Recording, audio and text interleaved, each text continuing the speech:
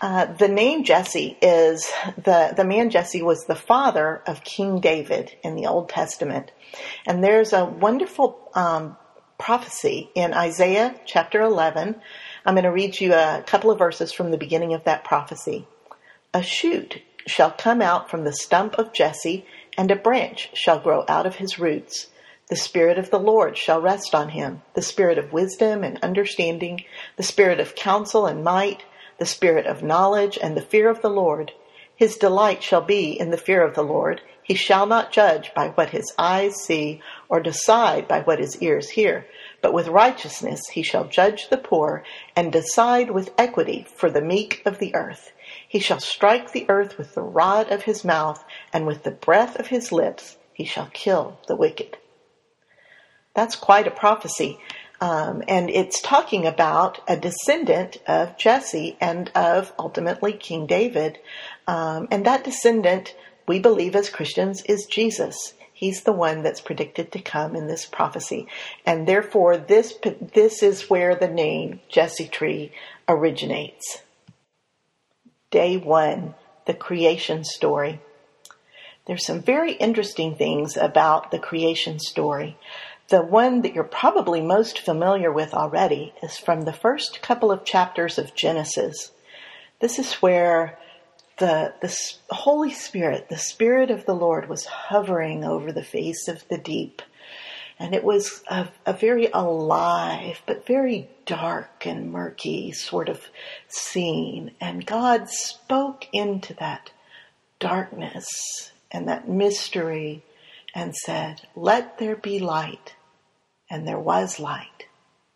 And the story goes on, if you want to read it, in chapters 1, 2, and forward on in Genesis. But there are some other stories about what happened at creation. And one of them is about Jesus.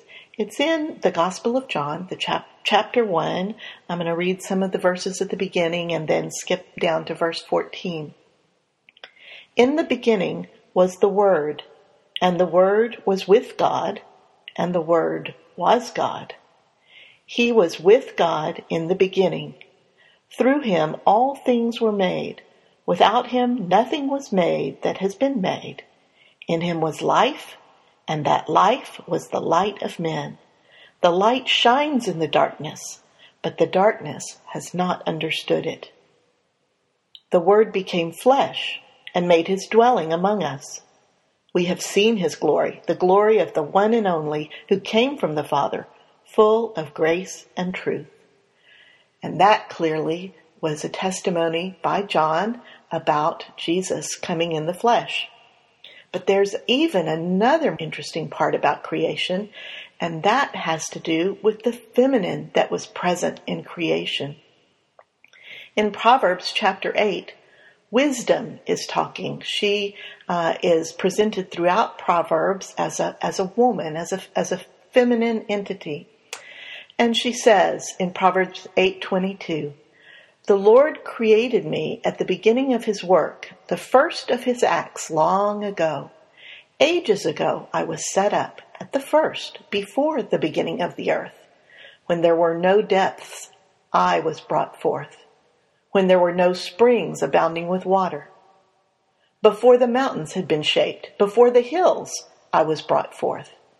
When he had not yet made earth and fields, or the world's first bits of soil. When he established the heavens, I was there. When he drew a circle on the face of the deep. When he made firm the skies above. When he established the fountains of the deep. When he assigned to the sea its limit, so that the waters might not transgress his command. When he marked out the foundations of the earth. Then I was beside him like a master worker, and I was daily his delight, rejoicing before him always, rejoicing in his inhabited world, and delighting in the human race."